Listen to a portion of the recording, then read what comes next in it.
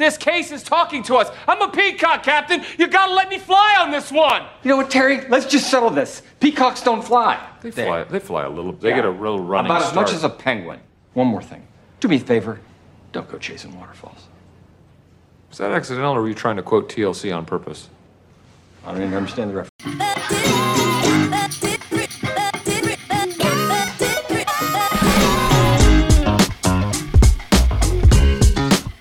Hey everybody, welcome back to another episode of College Football Uncensored, brought to you by Saturday Down South. I'm your host, Tyler Huck, and with me as always, my co-host, Chris Marler. Chris, you look great in that tracksuit. Thank you. It's actually full body. So, is it? Just one piece? Yeah, just one giant piece. There's a zipper right here. It goes all the way down to my anus. So, what do you mean? It just, like, goes all the way around? Like a, I didn't think it through. I don't really want to. Okay, all right. Yeah. No, I, of course, I'm packing because I'm moving soon. So I'm trying to figure out, what 4 pieces of clothing I want to continue to wear for the next couple weeks, because I've only been wearing 5 total for a year. So, are you moving soon or no? I just said that. How soon? Within 2 weeks. I'm excited. It should be fine. We're not going to talk about it. All right. How was your weekend? We might be seeing each other this coming weekend. So I look at the set list. It's not great. Yeah. What is your bae saying here in the chat? She also all in the chat. No. That's nice. They're watching it. Fidel. Oh, cool. Anyways, are you asking what I did this weekend? I got real drunk on Friday. Yeah, so I saw this text or this tweet that you put out. I actually didn't see a text, which is funny because of what you tweeted, which is that, you got really drunk. I think you tweeted on Saturday, you're like, I got really drunk last night, and I texted all my best friends that I love them. That's not exactly how I phrased it. It didn't sound that aggressive. I was just saying I got real drunk last night, and if I texted you, I love you, probably meant it. What you said is pretty... Yeah, I didn't get a text, though, which was off-putting. You know who got a text? Was Doring. And he was like, are you okay? The amount of are you okay text that I got back the next day was not great. I was like, hey, bro, proud of you and all your accomplishments. And he's in Hawaii. I'm in general admission seating at a concert for 17-year-olds. And he was like, is everything okay? And I was like, I just wanted to let you know I'm proud of you because I know you need my affirmation. Yeah, I went and saw Churches, my favorite band. Yeah, I know of them. I don't know a ton of their music. I did think that it was maybe the female variety, or I don't know. I don't know a lot about the band. I'm sorry. It's 2022. No, but there was people our age there, a handful. So in the chat, if you listen to Churches, let me know.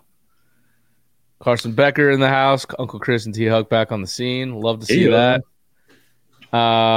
James Spivey in the house. We got Liz in the house. Eddie Booza. I don't know if you saw this. Booza says, why are we both so attractive? Over under on pounds lost between the hosts. Since when? From your peak. My peak was in college. So we have gained peak, a significant recent peak. Recent. Oh, peak weight? Yeah. You know what? First giveaway. If you can correctly guess how much I weighed at the highest last year, you will win a sticker I'll forget to send off. At your highest? I don't. You know what? Very offensive stuff in the chat. Yeah. I personally, I'm no longer at what I got lowest to, but I'd say from my peak, I lost about 30, and then I probably regained another 10. So I'm about 20 pounds down from my peak. Chris went from left tackle to fullback. 245. Oh, it was bigger than that. Significantly. 275. 273. Wow. Yeah, it was not good. Sure. Are we gonna reveal the current weight, or? I haven't weighed myself. There's a reason this thing is at an angle, and I'm wearing all black in my onesie anal suit. That is not what I meant. I meant the anus zipper. I gotta fucking. All right. Well, we We got Nicholas Moore got it, 273. I think it was about 4 minutes after you said it, but It's all good job, Nicholas Moore. All right. We want to talk a little recruiting at the start of the show here. Then we're going to get into our 5 burning questions that we have for SEC teams. We have not shared these, so I'm praying that we did not pick the exact 5 same teams. Yeah. And then we're going to talk a little national ball as well. We're going to get into some fourth and wrong at the end. I'm excited, Chris.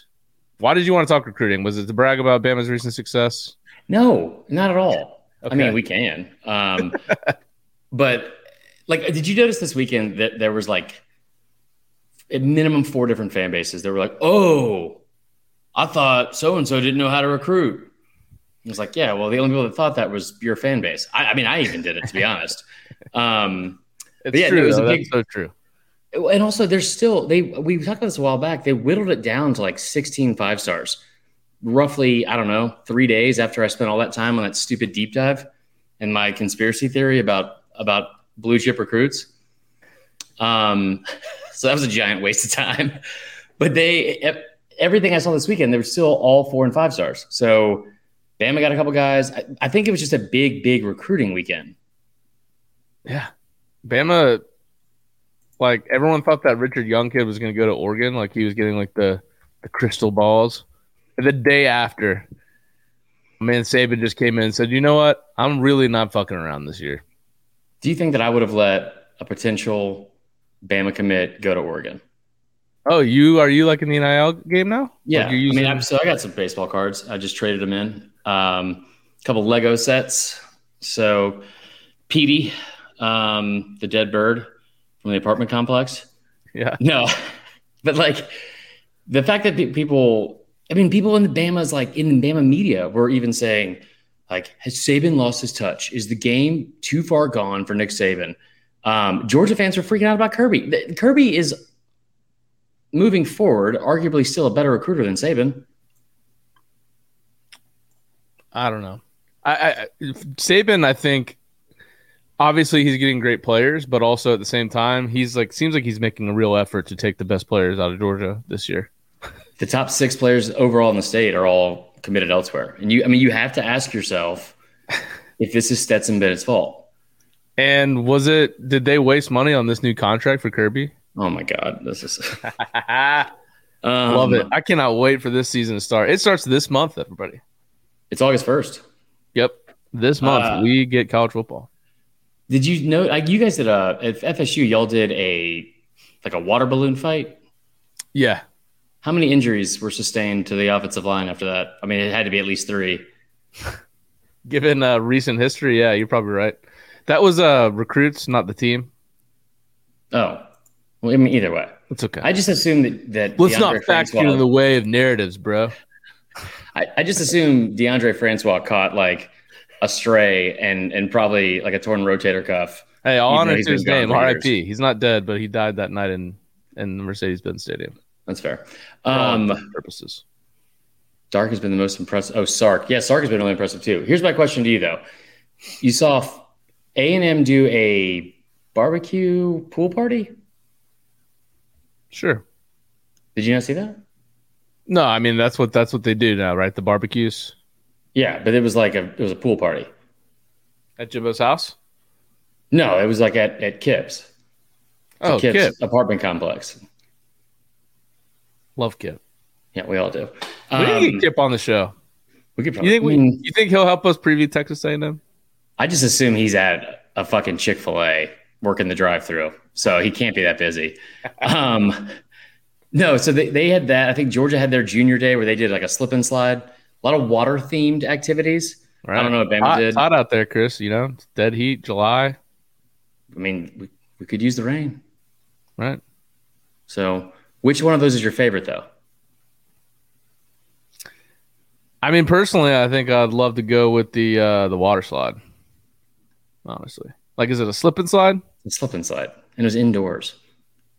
Indoor slip and slide. Yeah, That changes my answer. I think I'd just rather go to a pool. I don't know about like a lot of activities. I'd rather just be relaxing. Vandy just did like a what do you call it? Ice bucket challenge on like one kid, and that was it. Just poured poured like a liter of water on somebody. That was all they could afford. It was pretty bad. James Spivey standing hard for the Chick-fil-A drive-through people here. Can't argue that. Yeah. My pleasure. No, I feel like these days recruiting is basically like 50 to 60% of all. No, I'd say even higher than that. 75% of kids are already committed by the time the season rolls around. I mean, you're not this end of season, especially because the recruiting dead period started today. Super important visits to get in for your top targets. I feel like if you're not getting guys on campus that weekend, they're probably not committing to your school. Right. That's fair. If you can impress them with water balloon fights and snow cones, then let's do it. Snow cones. Did you see Big Cat Weekend in Auburn? Were you impressed by any of that? I did not see Big Cat Weekend. What went down there? I mean, so they got a couple of commits, but they do this every year, and so I don't really know what all it entails. But Harsin was tweeting out stuff all weekend. I think I tweeted something way early in the morning. I was like, Harsin sounds like the horniest coach in America, and then deleted it. It was not my best. Not my best. But no, I just thought it was interesting because like every single one of these fan bases have been kind of freaking out, and you saw guys go to South Carolina, you saw guys go to Auburn, A&M. I mean, A&M added a couple guys. You had Malachi Nelson, the kid who's committed to USC, visit A&M for the weekend. Then you had people close to USC freaking out that the entire class was going to fall apart because it's only dependent on that kid. Yeah, he was committed to Lincoln at Oklahoma first, and he is a California kid. And so when Riley moved over, it probably made a lot of sense. I thought it was very interesting. Usually, look, recruiting is an insane game these days. Right. I mean, you're never like when I'm sure maybe Bama and Georgia and Ohio State probably feel a little more different, but like as a Florida State fan where we've struggled with recruiting, when a kid commits, I don't even get excited anymore because I'm just like, okay, this kid's probably not going to end up in the class if we're being honest here. But quarterbacks, especially at, someone with that momentum, it's apparently USC's NIL game is top notch. To see their prize recruit go out and visit other schools is interesting, especially it's not like he's going to visit, no offense to College Station, but it's not like he's like going to like some other cool beach or some crazy cool college town. I mean, I don't think there's a lot of attraction in College Station. You've been negative as shit to start this show. What? Is College Station some great destination I need to get to? I mean, if they got 8 5-stars, I would assume it's got to be pretty good. But, well, we'll move on from recruiting. It was, I thought it was a pretty interesting weekend just in general because you saw a lot of movement in the SEC. I was on radio with Andy Staples and Chris Budden on Friday, and I made the comment that I didn't think Harsin was going to be on the hot seat. And Andy Staples proceeded to give me nothing but facts as to why I was wrong, and reminded me that he was already on the hot seat this calendar year, which that was a pretty good point. Yeah. Couldn't really argue that. But no, like one of the things he was bringing up, they were ranked like 72nd in recruiting, and they jumped up like a whole bunch. Florida, same way. Like they jumped up a bunch. Like, I don't know. I just think it's too early to worry about all that. But I thought it was interesting that you're starting to see all these people kind of like the classes take shape. And the transition out of that, I'll say, is again, going back to our buddy Doring. He brought up the point last week that he thinks Florida has become the worst fan base in the SEC based off of expectations, the way they have handled Napier's first couple of months. He said it on Crane & Co., which is like what J-Boy has transitioned into. And I mean, he's from there. He was a Florida fan his whole life and then played there. Like, what are your thoughts on that? What, just him saying that Florida fans are the worst, basically? Yeah, and like taking your fucking fandom aside. Well, no, look, if you hyper focus on any one team and you follow a lot of their accounts, both, the beat writers, but then also like fans of the school, like you just get entrenched in. Remember, we always say Twitter is just like a fake place. Like, yeah, it's not real. It's real people, well, for the most part. But it's like 5% of the population. It's like Right. the loudest voices that are not necessarily the biggest opinions, like, or the most widespread opinion. Right. And so when you get entrenched in that, like I used to do that with Florida State, like it's toxic as hell. Like people just like bashing these players and like bashing the coaches and like tweeting at the players like insane stuff. And then the players retweet it and be like, all right, man, whatever. Like, so you could think that your own fan base is toxic as hell just by being a hyper fan of that fan base, Right. or that school. You know what I mean? So I'm not surprised to hear a Florida alum say that kind of stuff because he probably is entrenched in the Florida stuff. Florida, look, obviously bias aside, I think I've never liked Florida fans, but look, they're passionate just like a lot of the fan bases in the SEC. And you can say a lot of fan bases are the worst when it comes to the SEC. So, Wow. Okay. I don't know. That's my thoughts. What are your I thoughts? like it. I mean, I just think that it's every fan base. Yeah. It's every fan base. I think it's been hyper focused and gotten worse over time. Like one point, like maybe the only fan base that hasn't been crazy negative with expectations is probably South Carolina. Vandy for sure, Tennessee, because like they're kind of coming on on the come up. But like you saw the stuff with Stetson after he decided he was coming back, like that kind of stuff, and people are already upset about it. So I don't know. All right, let's get out of recruiting shit and talk about stuff that's actually tangible and fun. And there's fucking football this week. There is. All right, so we decided to kind of take our own lists and talk about what are you looking forward to most about, or what do you have questions about for 5 SEC schools, and then we're going to do 3 more national schools each. We did not share a list before this. It's one of our flaws. We don't do a lot of sharing of information before the podcast. Yeah. But I think it's also good because if we both have the same question, or not even the same question, but questions about one school, maybe it's something to be concerned about. So you want to start, or do you want to start? You start. And also, if you guys have any, any comments as well, what you're looking forward to most, any hot takes, whatever you want to throw out there, put them in the comments as well. Yes. All right. I'm going to start with Arkansas. Okay. All right. And my question for them is, who's going to emerge as the deep threat to replace Treylon Burks? Because Kendall Briles' offense is really dictated upon defenses honoring the deep ball and keeping them spread out. That's how his offense has such success. Treylon Burks obviously was great for them last year. Maybe an all-time Arkansas Razorback when it comes to wide receiver position. Trey Knox converted to tight end. Warren Thompson is very inconsistent. He is a deep threat, but he's not consistent with that. Right. The X factor is obviously Jaden Hazelwood, the transfer from Oklahoma, former 5-star, but he averaged last year at Oklahoma, which I think is a very, kind of air it out offense. He averaged 10 yards a catch, which is, compare that to Burks, who averaged over 16 yards per catch every year while he was at Arkansas. Not close. And so that's going to be who can step in and be an actual deep threat for Arkansas, because I think that's what their offense is dictated upon. See, I think it's dictated off the run still, and KJ Jefferson obviously doing as well or as good of a job as he did last year of not turning the ball over. Wide receiver 1 can't have 10 yards per catch, just bottom line. That's like Slade Bolden numbers. I mean, it's fucking terrible. I wonder what Trey Knox is going to look like going to a tight end, like you talked about. That's a guy that I've been high on for fucking years and just hoping he's going to break out at some point, and he hasn't.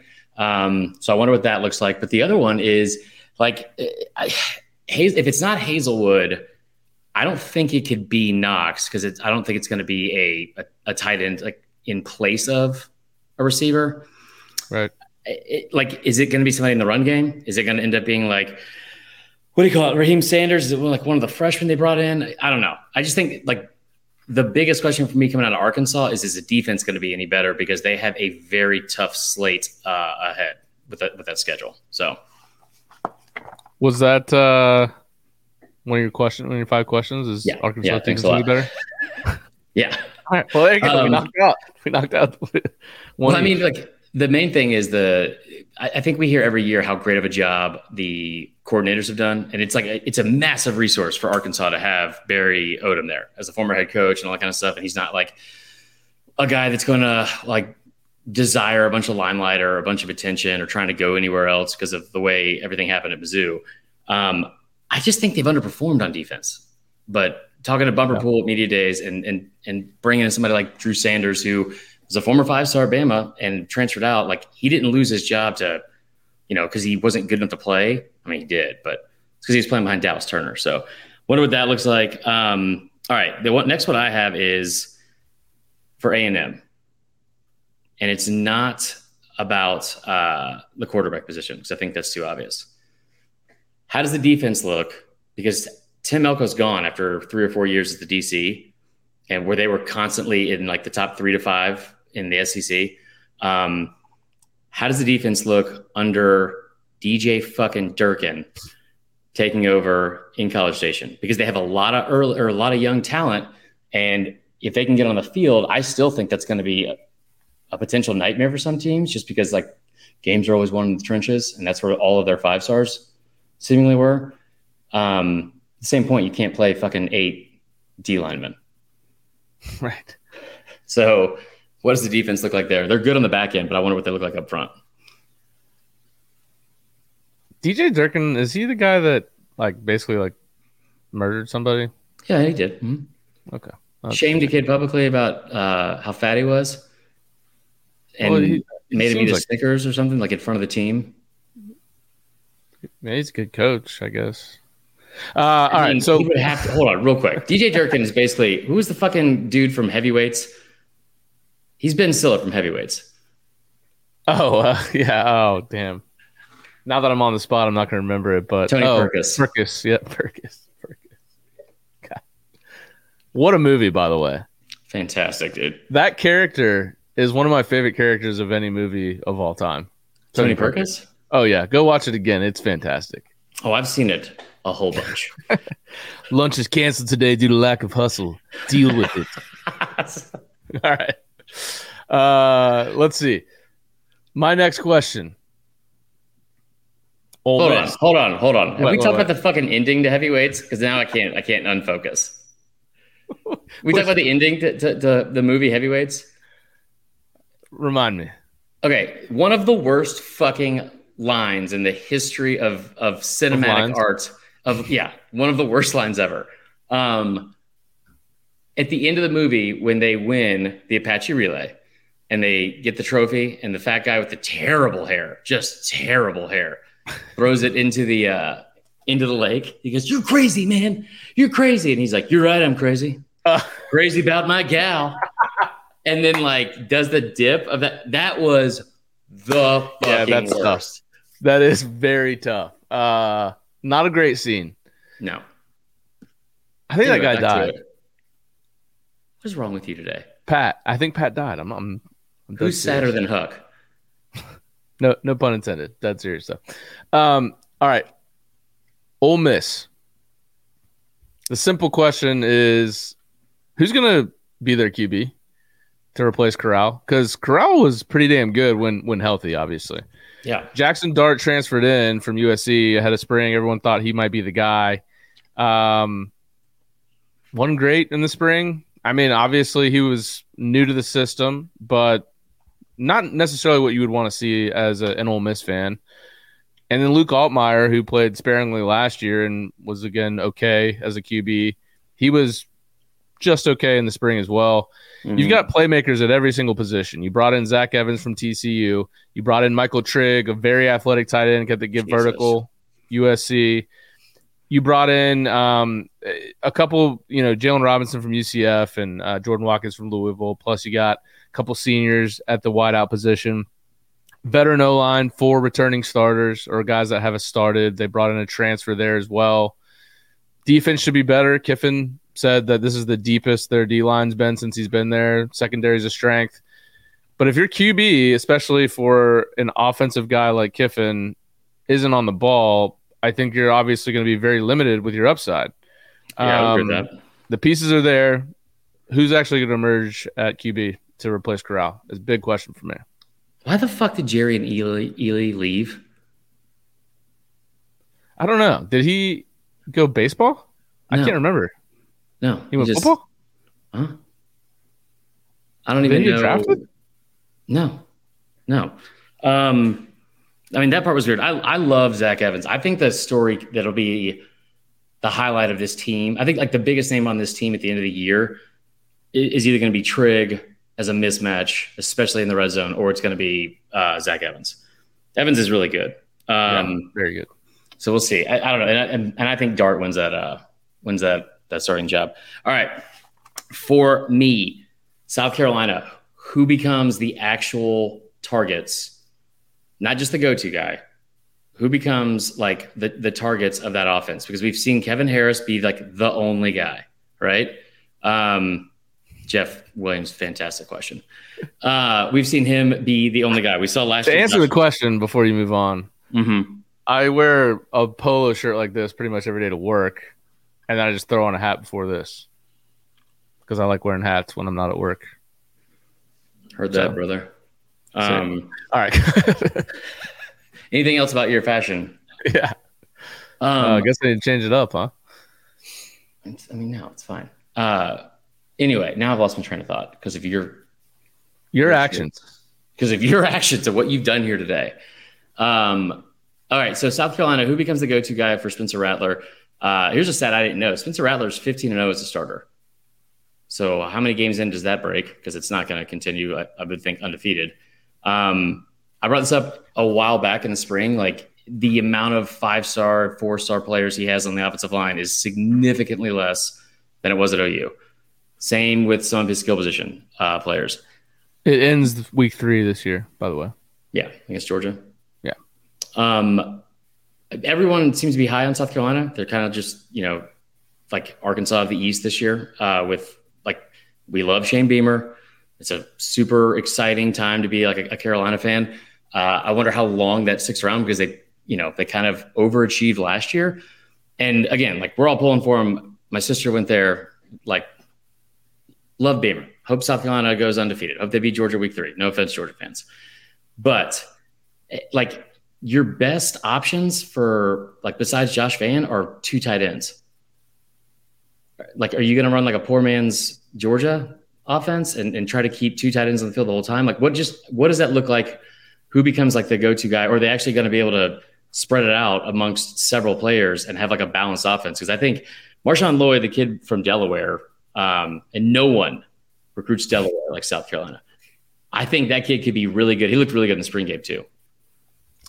I actually had one of my questions about South Carolina as well, and mine was, how good is Spencer Rattler? And I'm saying Good. maybe on the positive, because I think a lot of people looked at that pickup and were like, oh, that's cool, like former 5-star, but like not necessarily meh, but it's like he had a lot of off the field issues. Like I almost think like everyone thought he was a total asshole. Did you ever watch? Oh yeah, he was an asshole. he was on for sure. Yeah. Yeah, not like I don't know if he got in trouble with the law. Just like people just weren't real fans of the guy. Right. To the point where, he threw for 3,000 yards, 28 touchdowns, 7 picks his redshirt freshman year, and was the starter, obviously a Heisman front runner coming into the next year, and he was just on a pace of, he was 1,500 yards, 11 TDs, 5 picks, 75% completion, and Oklahoma fans were screaming for him to be benched for Caleb Williams. Again, to your point, had never lost a game. And Right. I feel like people were just kind of like forgot about Spencer Rattler after that because now it's all Caleb Williams, Mhm. This is a pretty damn good pedigreed QB here that South Carolina got. And as we know, if you're very good at the quarterback position, well, I mean, your upside is pretty high. I think people are excited about South Carolina. What's their over-under win total? Do you know? I don't. 69. Nice. So we want. But I think that Rattler could be back to his former self, which was a former Heisman Trophy, at least preseason watch guy. Okay, hold on. Here's the thing about Spencer Rattler. First off, he has the chance to be, I think he's well on his way, but he's basically Lane Kiffin, like for players in the SEC this year. A guy that everyone used to hate. I mean, Cannell came on the show. I was very outspoken and actually used the word that he seemed like an asshole, which is, because I'm very professional in this job as a journalist. Right. I don't think that you see that anymore. I think he's become a leader of that team. You also have some good upperclassmen. David Carter brings up the tight ends, and he says that the win total over under 6.5. Okay. Rattler left with a 15-0 record as a starter and a 70% completion percentage career. Like, again, it wasn't like he was replaced by like some, like, not in a rude way, but it wasn't like he was replaced by Stetson or a walk-on or a 3-star. He was replaced by the number 2 overall quarterback and a top 10 player overall in the country coming out of high school, and like a really, really good quarterback. I mean, I think he has the potential to be really, really good.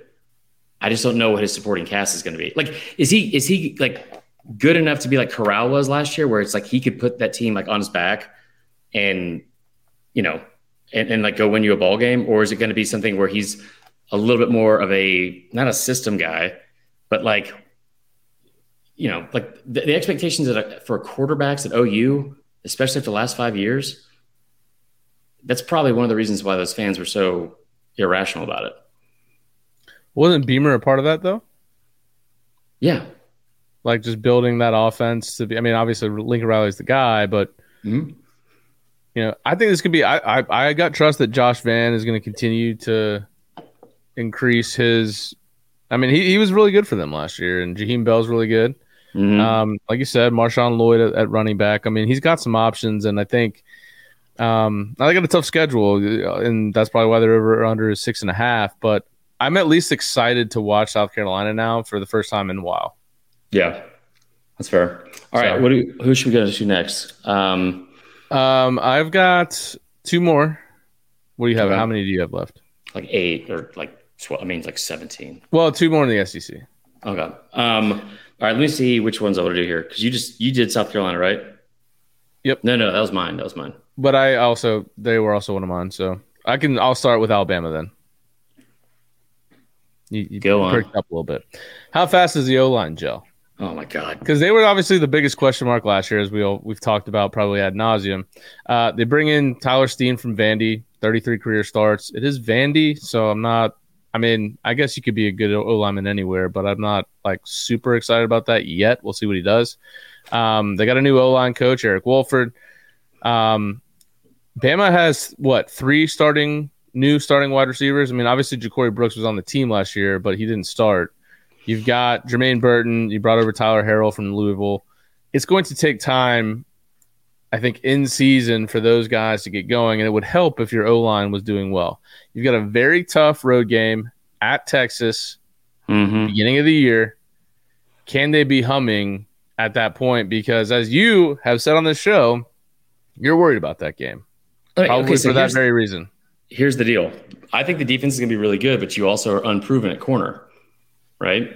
And you're young there too. And Saban brought that up, the fact that you had like a couple of super young corners even last year, like not just because of injury, but in general.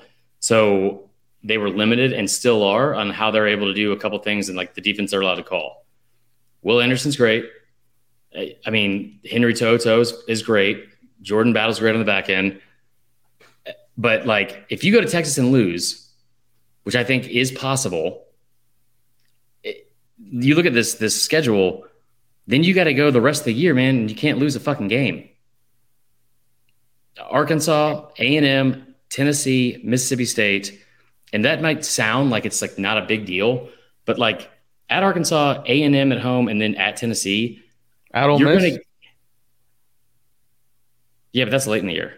Oh, I'm not even getting. You're just saying. You're just saying at the beginning, like just gelling, and yeah. So you can't afford to lose any of those games. I think that I don't think they lose to Arkansas, but that stretch of having to get up for those 3 games in a row, like because everyone's talking about the A&M game, so you could potentially be walking into a letdown game against Arkansas.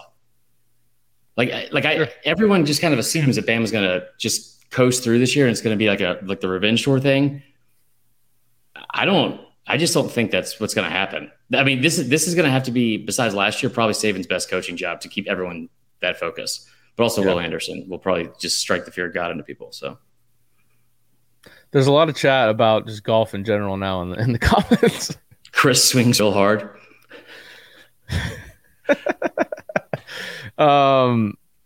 Okay, you're up. Hold on.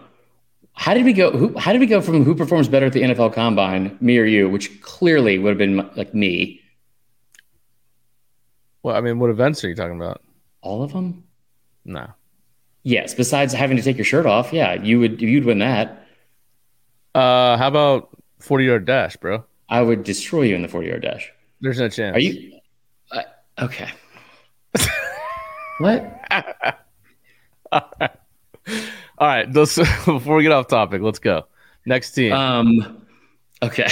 I've only got one left in the SEC. All right. I mean, I could have talked about Bama for a minute, but okay. The one I will go with between these four teams, who overachieves? Florida, Kentucky, Auburn, Mississippi State. Florida, Kentucky, Auburn, Mississippi State. Yeah.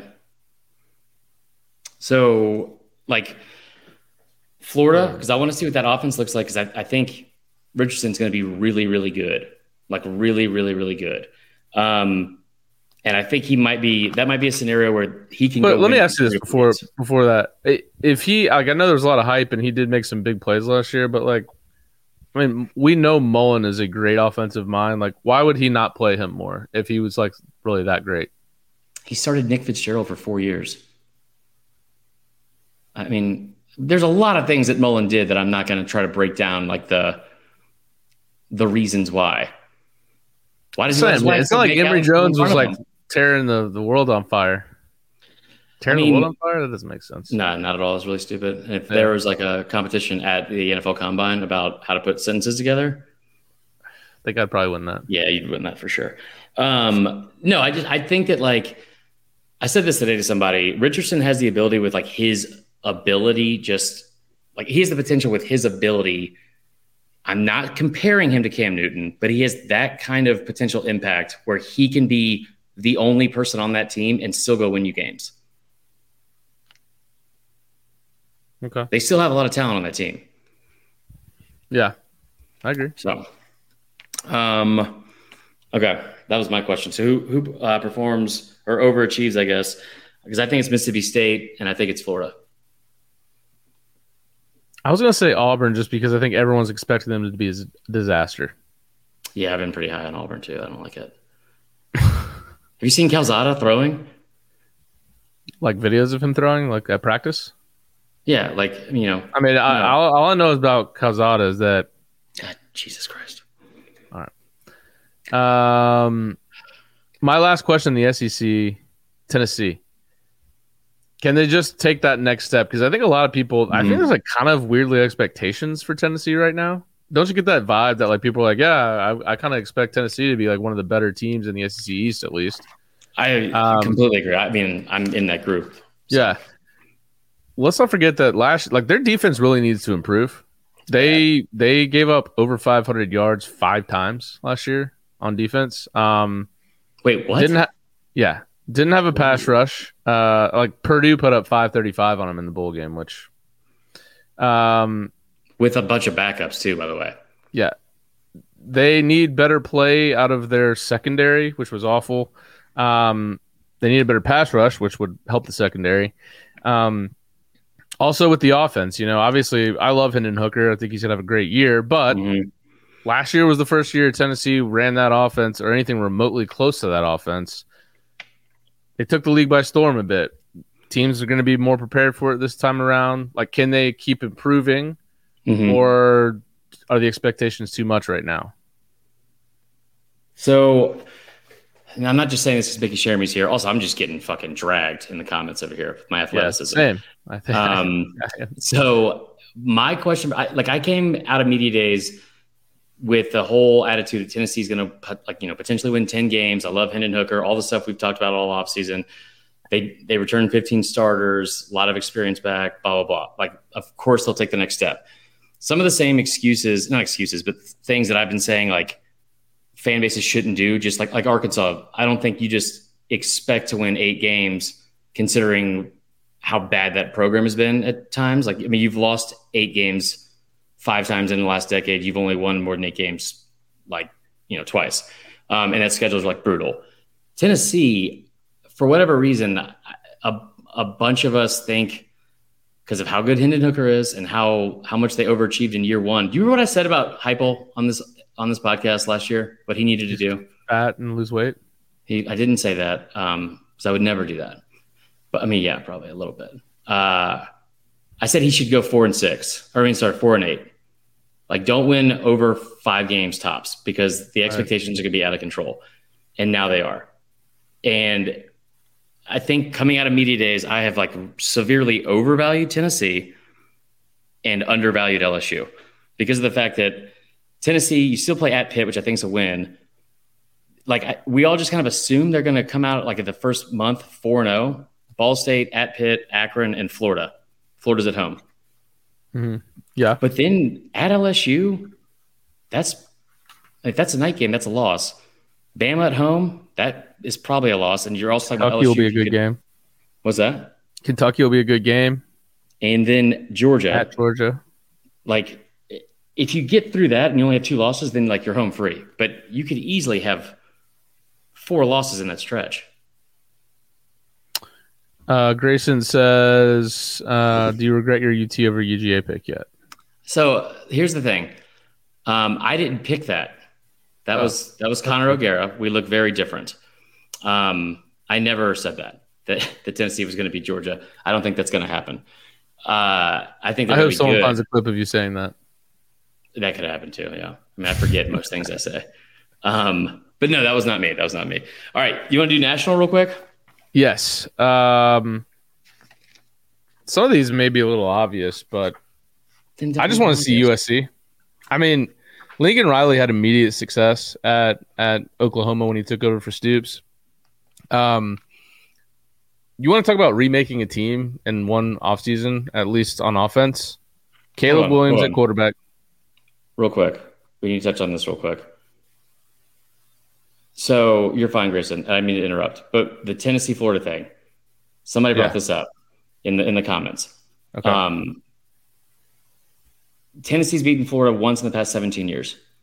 So why do we assume that's a win? I don't think it's just automatically a win. I want to be clear on that. I'm saying I think most people have just begun assuming that it's a win.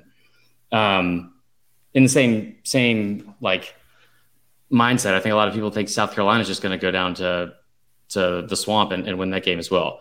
I don't necessarily think that's true. So that's my biggest question, because I think when you look at a team like LSU, like Brian Kelly's a much better coach than Josh Heupel, right?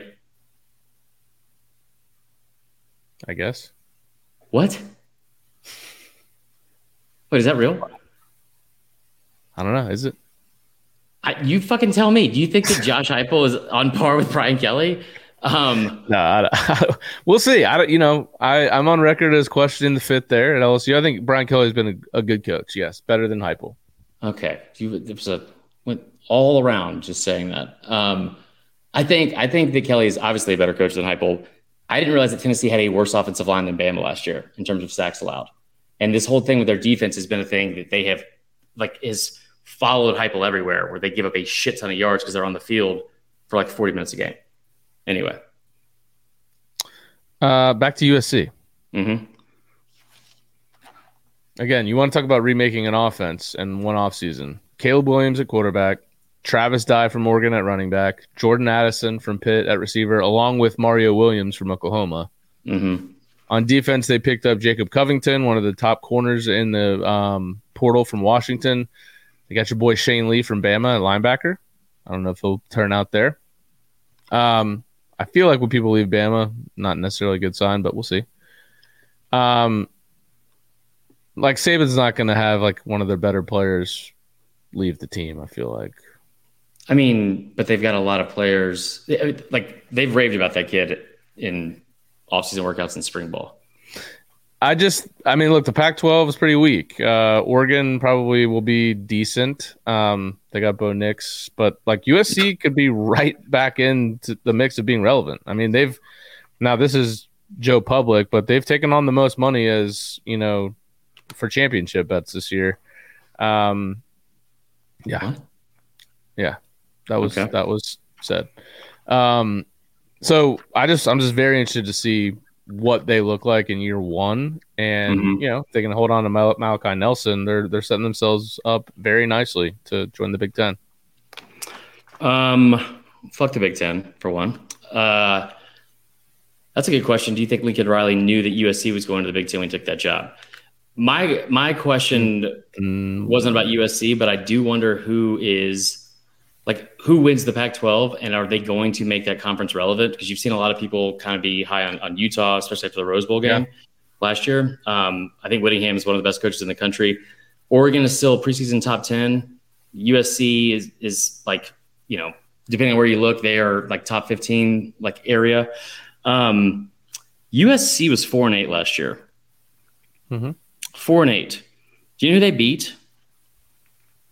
I don't. I'm looking at it right now. They beat San Jose State. They beat Washington State. They beat Colorado and Arizona. Not exactly murderer's row there. No. You had one game last year that they lost that was within 10 points. I mean, they lost by 18 to Oregon State. They lost by double digits to Stanford. They don't return that many starters from last year's team. It's not like there's some senior laden team with like people weren't high on USC until Lincoln Riley went there. You know what I mean? Right. Isn't that a good thing though if your team sucked that you don't have a lot of the players from?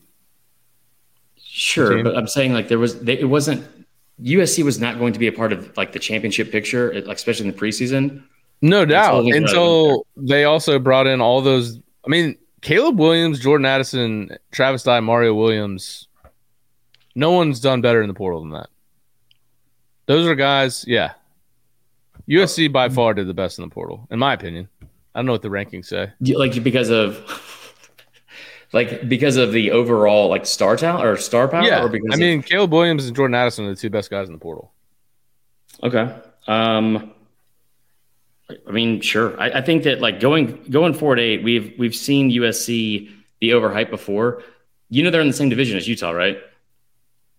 Yeah, Utah. Look, Utah should be probably favored, but that's why I'm interested to see can USC, because Lincoln Riley had immediate success when he started at Oklahoma.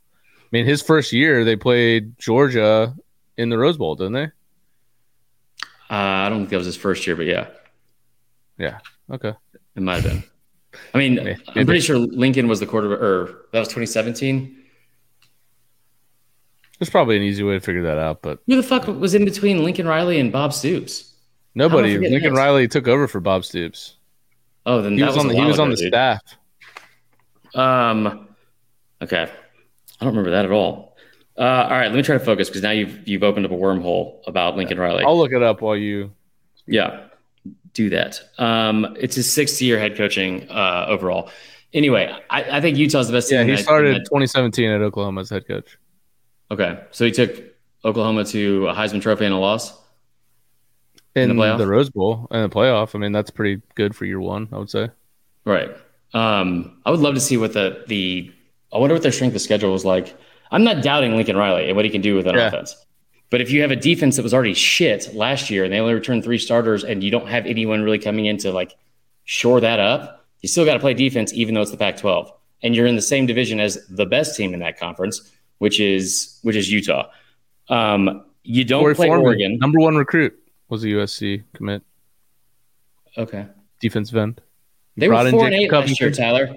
Jacob Covington, one of the top corners, fill that hole, zip it up. Shane Lee, you just said. You know what? Now big that reports coming out. They got an 18-year-old 5-star from last year, and that one defensive back from the portal. They're probably going to go undefeated. All right. I bet you they lose 2 games before their bye week because they will lose to Oregon State on the road and they will lose to Utah on the road. Okay. I'd bet against that. Okay, we can do that. A little LBB.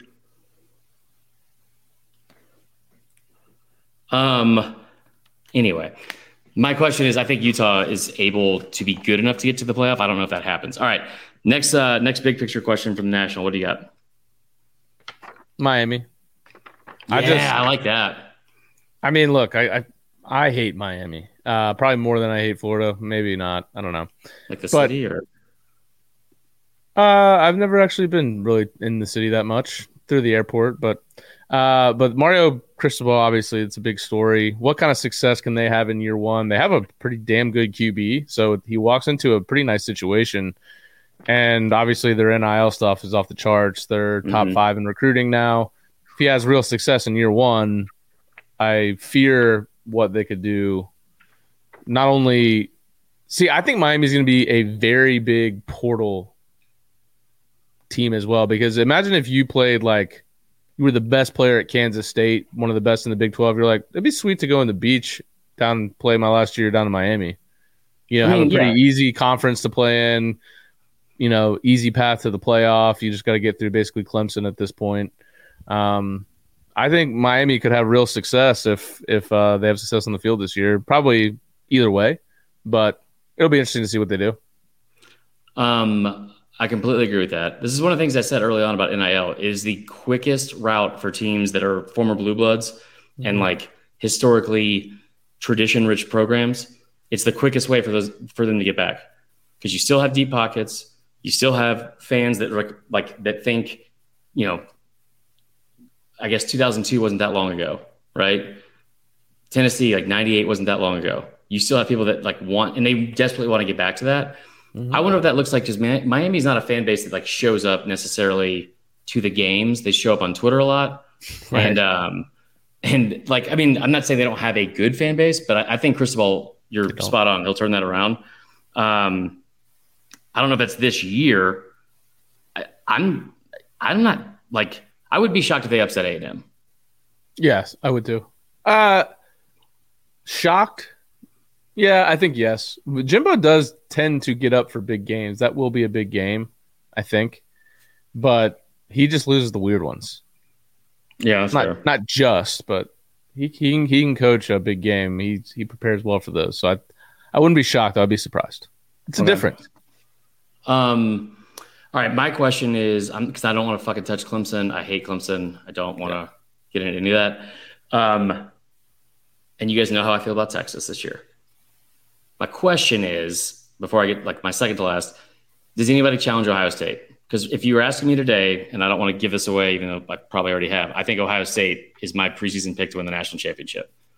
And yeah, I mean, they were a bad defense away from being a really good team with all the talent they had on offense, right? Like, I mean, Henderson, Jackson Smith, and Jigba, CJ Stroud.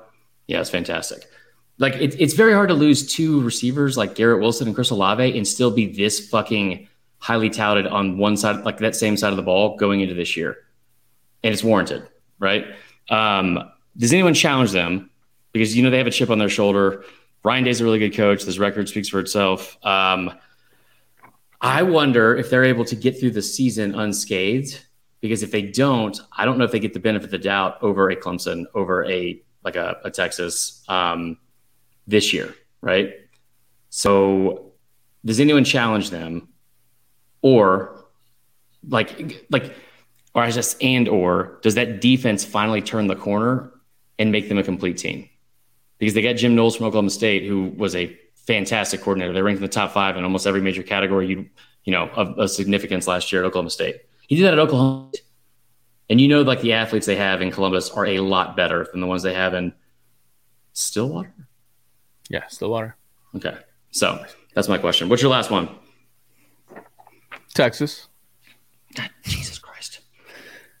I mean, look, Quinn Ewers, again, we've talked about this, was like the number one player to ever come through the ranking system when he was a freshman. Now, he didn't beat out CJ Stroud, but Stroud was a redshirt freshman last year, so he had a little bit more experience and ended up He's also doing pretty good. Just fine. So you weren't going to replace him. But that doesn't mean Ewers isn't very good. They bring in another team that overhauled themselves in the portal. You bring in the two Bama kids, Ajay Hall and Billingsley. Now, they both have had issues apparently with the Alabama program. You know, they were in the doghouse, both of them at some point. but maybe they were a little bit revitalized under Sark. You got the kid. A lot of people probably won't know this name, but they got a wide receiver from Wyoming that a lot of people wanted, Isaiah Nayor. Oh yeah, he's legit. So, and as you've talked about, I mean, Sark is one of the better offensive minds, if not the best, in college football. They just had the number. Now these kids are freshmen, so maybe not towards the latter half of the year, if at all, this year. But they brought in the best O-line class in the country last year, Right. including 2 5-stars along the offensive line. Obviously, the defense is going to need work, but maybe in year 2 they take another step. I just think you've got a lot more to work with in year 2 under Sark, and I mean, a lot of people hate Texas, but I'd love to see him back. Much more than I would Miami. Too. Just say that. Yeah, that's fair. I won't get into Texas because I've probably been a little bit too much on that soapbox. All right, I guess my thing is this: who is the first team? Who's the Cinderella team from this year? Right? Who comes out of nowhere and becomes like the team that everyone's pulling for in the country, that has like the first big upset? Which is my other question: who has the first big? Like, what is the first big upset of the year? Like, what changes the entire landscape of the 2022 season? Like in the month of September. And I'm going to give on you... the spot is tough. What do you mean? Because I'm going to have to go look at schedules to see what major games we have to start. Right. So what I'm going to say is, in terms of upsets, I think the Texas-Bama one is, like I said, potentially one. Miami going to A&M could be one. Yep. Clemson, oh my God, Clemson's schedule is a fucking joke. Yeah. And they get NC State at home. I will say, I think you don't see anything crazy necessarily week 1. Like, I don't think Oregon upsets Georgia. If I was to pick one, and it's not that huge of an upset because they're at home, they're only like a 1.5 point underdog, probably Auburn against Penn State. I think people are kind of sleeping on them. Mm-hmm. But I'll give you a team from a couple of the conferences that I think are going to have very good seasons, and people aren't giving them enough credit. Somebody brought up in the comments, Grayson Long did, about NC State. I think that's potentially one. I got one. Okay. And then what about Notre Dame? Yeah, I think Notre Dame's going to be good this year. But over Ohio State, game 1.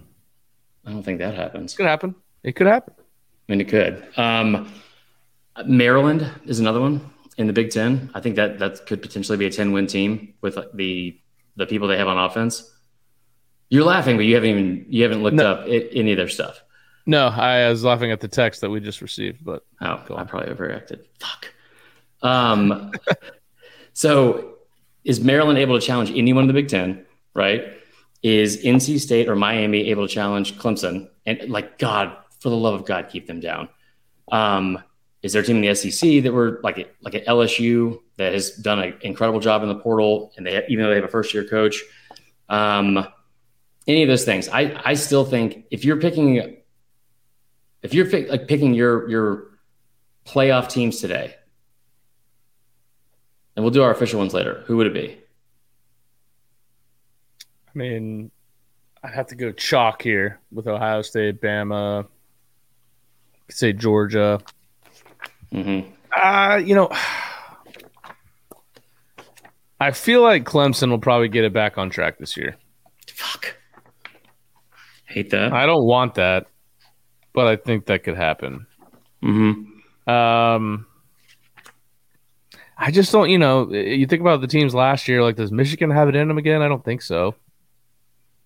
No, I mean, does Nebraska do anything? For the playoff? Playoff? Just in general. Like, do you think they move the needle at all? Like, in they're going to have to if he wants to keep his job. Right. I do. I mean, they were, like, people joke about it, but, like, they were the best 3-win team of all time last year. Like, they really were. All these really close games that ended up not going their way. And some of that could be luck at times. I mean, so you'd think maybe they are a little underrated coming into the season. It'd be nice to see. Yeah, I can see that. All right, I'll give you mine. Okay. I'm going to say Texas, Ohio State, Georgia. Fuck. I don't know if I should say Bama. Yeah, you should. I just don't think they have the easiest path out of the SEC. I think it's Georgia. A&M? Yeah. No, fuck that. Fuck A&M. I think Georgia goes 12-1 or 13-0, gets out of the SEC as the SEC champ. I think Ohio State's undefeated. I think Texas gets in at 12-1 and wins the the Big 12 championship. And then it's between, I think, if Utah or Clemson are undefeated, Bama's not going to get in. So I think there's a higher likelihood of Clemson getting in or Utah getting in over Bama. So my final four: Clemson, Ohio State, Georgia, and Texas. And the national championship game will be Georgia and Ohio State. Ohio State wins. I can't wait to change my mind in two hours. Yeah, that's what that's the season preview. We're ready. Yeah. All right. Well, that was fun. That got the juices flowing for football. Mm-hmm. It's off season is coming to an end, which I love. We all love. That's why we're here. We can end with a little fourth and wrong, or do you have one more? I can't remember. We'll get one announcement, and then also we'll do a quick fourth and wrong. All right, so the announcement is twofold. One, we still need you guys to give us your suggestions of the first teams you want us to do previews of, because we're doing 2 pods a week now. It's the first week we're doing that. It is. We're going to try to get to every single SEC team, but not Vandy. We're also going to do Texas, a couple of big national things. So who should we do first on Thursday, I guess, or Wednesday, whichever one it ends up being? The other announcement, the week 0 weekend, we're going to do a meetup in Atlanta. And have we planned it out? No. No, we don't have all the details. But one of my good friends, one of our listeners, David Booty, we were regulars of each other. Fantastic bartender. Best margarita you ever had in your life. He works at American Spirit Works, right? ASW Distillery at the Battery. We're going to rent out that space. We are going to do a live pod and or a meetup, give away some bourbon, give away some whiskey, probably some fucking stickers, and get ready for the season. So the goal is to do it the Friday of the night before week 0, so August 26th, or the night before week 1, which is what, September 3rd? Yeah, that weekend. Yeah. I don't know exactly. So a shit ton of giveaways. We're going to drink. We're going to talk football. We're going to hang out. You're going to get so many awkward side hugs from me. Probably some handshakes from Tyler, who's more professional. Right. And, good. Me and Liz are in a fight. That's fun. You found out in the comments, huh? Yeah. It's a tough scene, huh? Yeah. We need to get a little bit of a head count and figure out how many people would want to go or would want to show up and what weekend would work best. So there's that. Love that. So keep that on your radar. End of August, early September. Trying to work out the details still. That's just the first of at least 75 meetups. 2 to 3 meetups this year. Fantastic. I love it. I want to get out. People have just been bashing me in the comments, huh? Well, I mean, somebody said I ran a 6-second 40-yard dash. That's which I don't think I could. I don't think I could do that at all. Okay, cool. Let's do a little fourth and wrong, and we'll get out of here. All right, go ahead. Put your comments or put your questions in the comments, I should say. Ooh. I've got to navigate over to the Facebook page. Here, I got you. I'll start then. Willie Gray, what's your favorite cereal? Why is it Cinnamon Toast Crunch? It's weird, but I guess it's not weird. But I do love Cinnamon Toast Crunch a lot. When's the last time you ate like a cool cereal like that?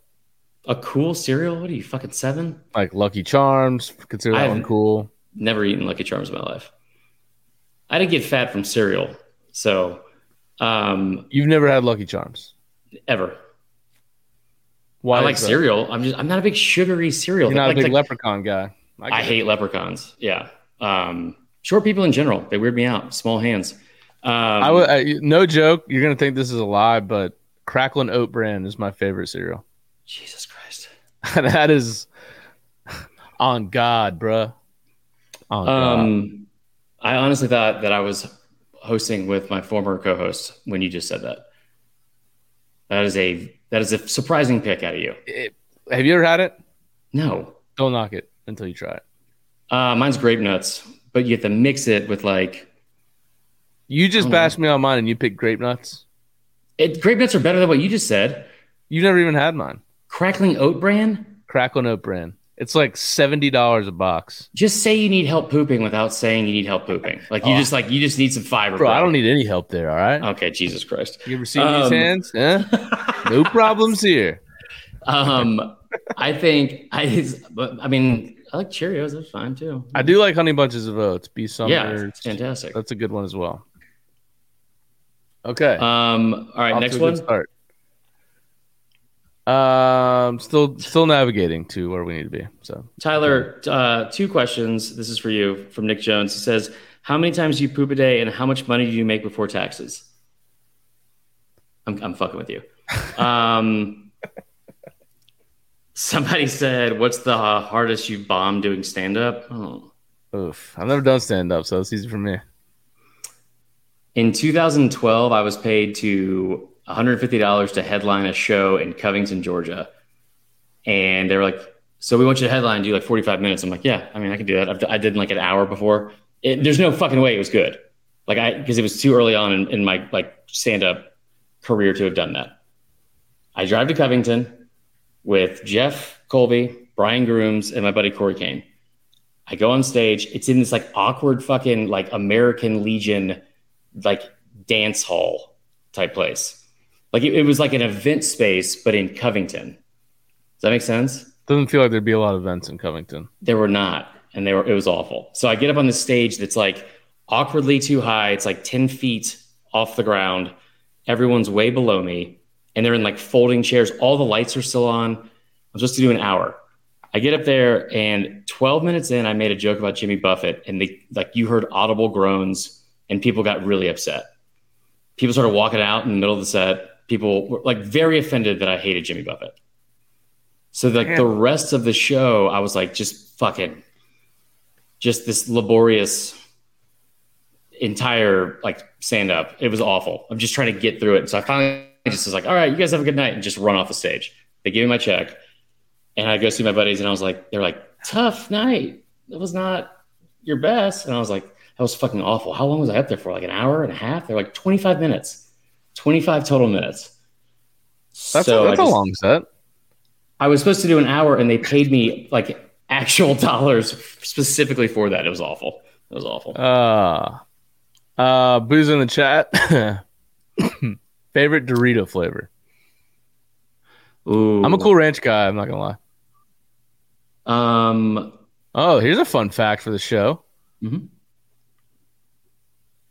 Liz says that's how you guys started your Bumble conversation, or she started it. Yeah.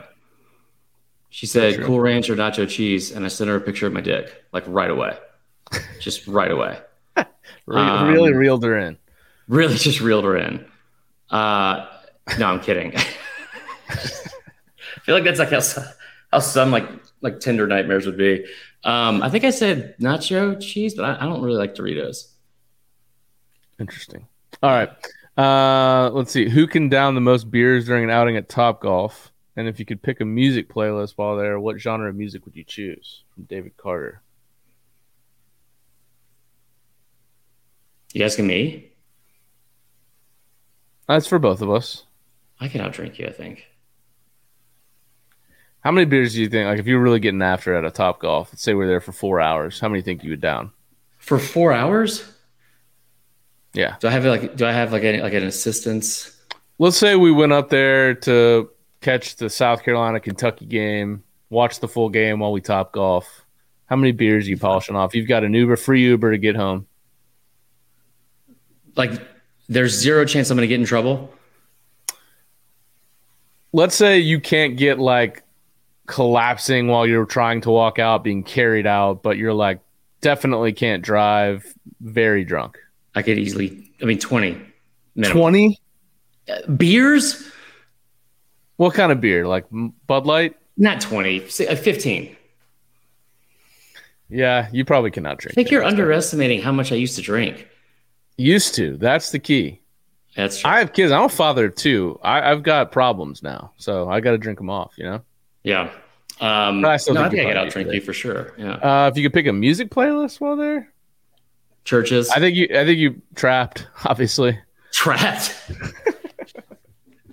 I mean, you can't listen to rap like you're golfing.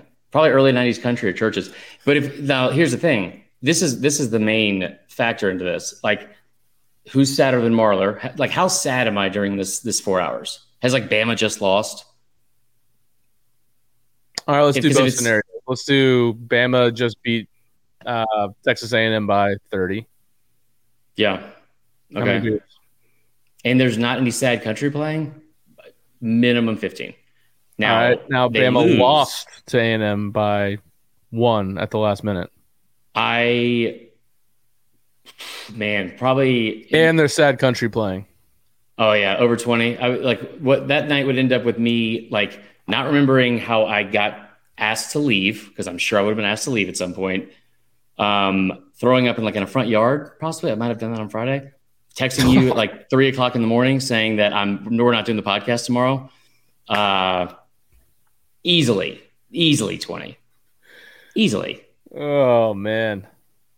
Well, as Seth Nixon says, just judging by this conversation, I can't wait for the meetup.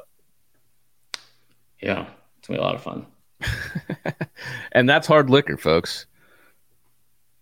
Oh yeah. Oh fuck. Okay. Yeah. Yeah, I mean, we have to be I couldn't careful do there. that. Yeah. All right. Good work. All right, cool. Yeah, this has been good. Remember, we are now twice a week going forward through the rest of the season, so that's Yeah, gonna be tell us fantastic. when you need a fucking preview. Hurry up. Not you, them. So go subscribe to the YouTube. Go rate us 5 stars. If you haven't done that, you need to go do it. If you've done it, try to do it again. Maybe this thing is like you could do it once every couple of years. How many bars have you been asked to leave? Lillian said. There's been a few. I You? probably physically ejected twice out of 2 different bars in my life. Those were nights that I actually did forget for the most part. I mean, I was ejected from jobs at bars that I had. So just in that case alone, there's a lot of times in my 20s too, though, where I would start the night with multiple Four Locos and then go to Buckhead Saloon and just ask them to play Lee Greenwood the whole night. And they'd be like, "Hey man, can you get the fuck out of here? Thank you so much." And then you punched a woman in the face. What? Just kidding. Okay. All right. We're gonna get out of here. 5 stars on iTunes. Go subscribe, unsubscribe, subscribe again. Let's get this thing to the moon. Let's take this thing to the next level this year. Just tell us Please, who we should shut your preview. Yeah, tell us who's. And Chris is gone. All right, everybody. For Chris, I'm Tyler. We'll catch you guys later. See ya.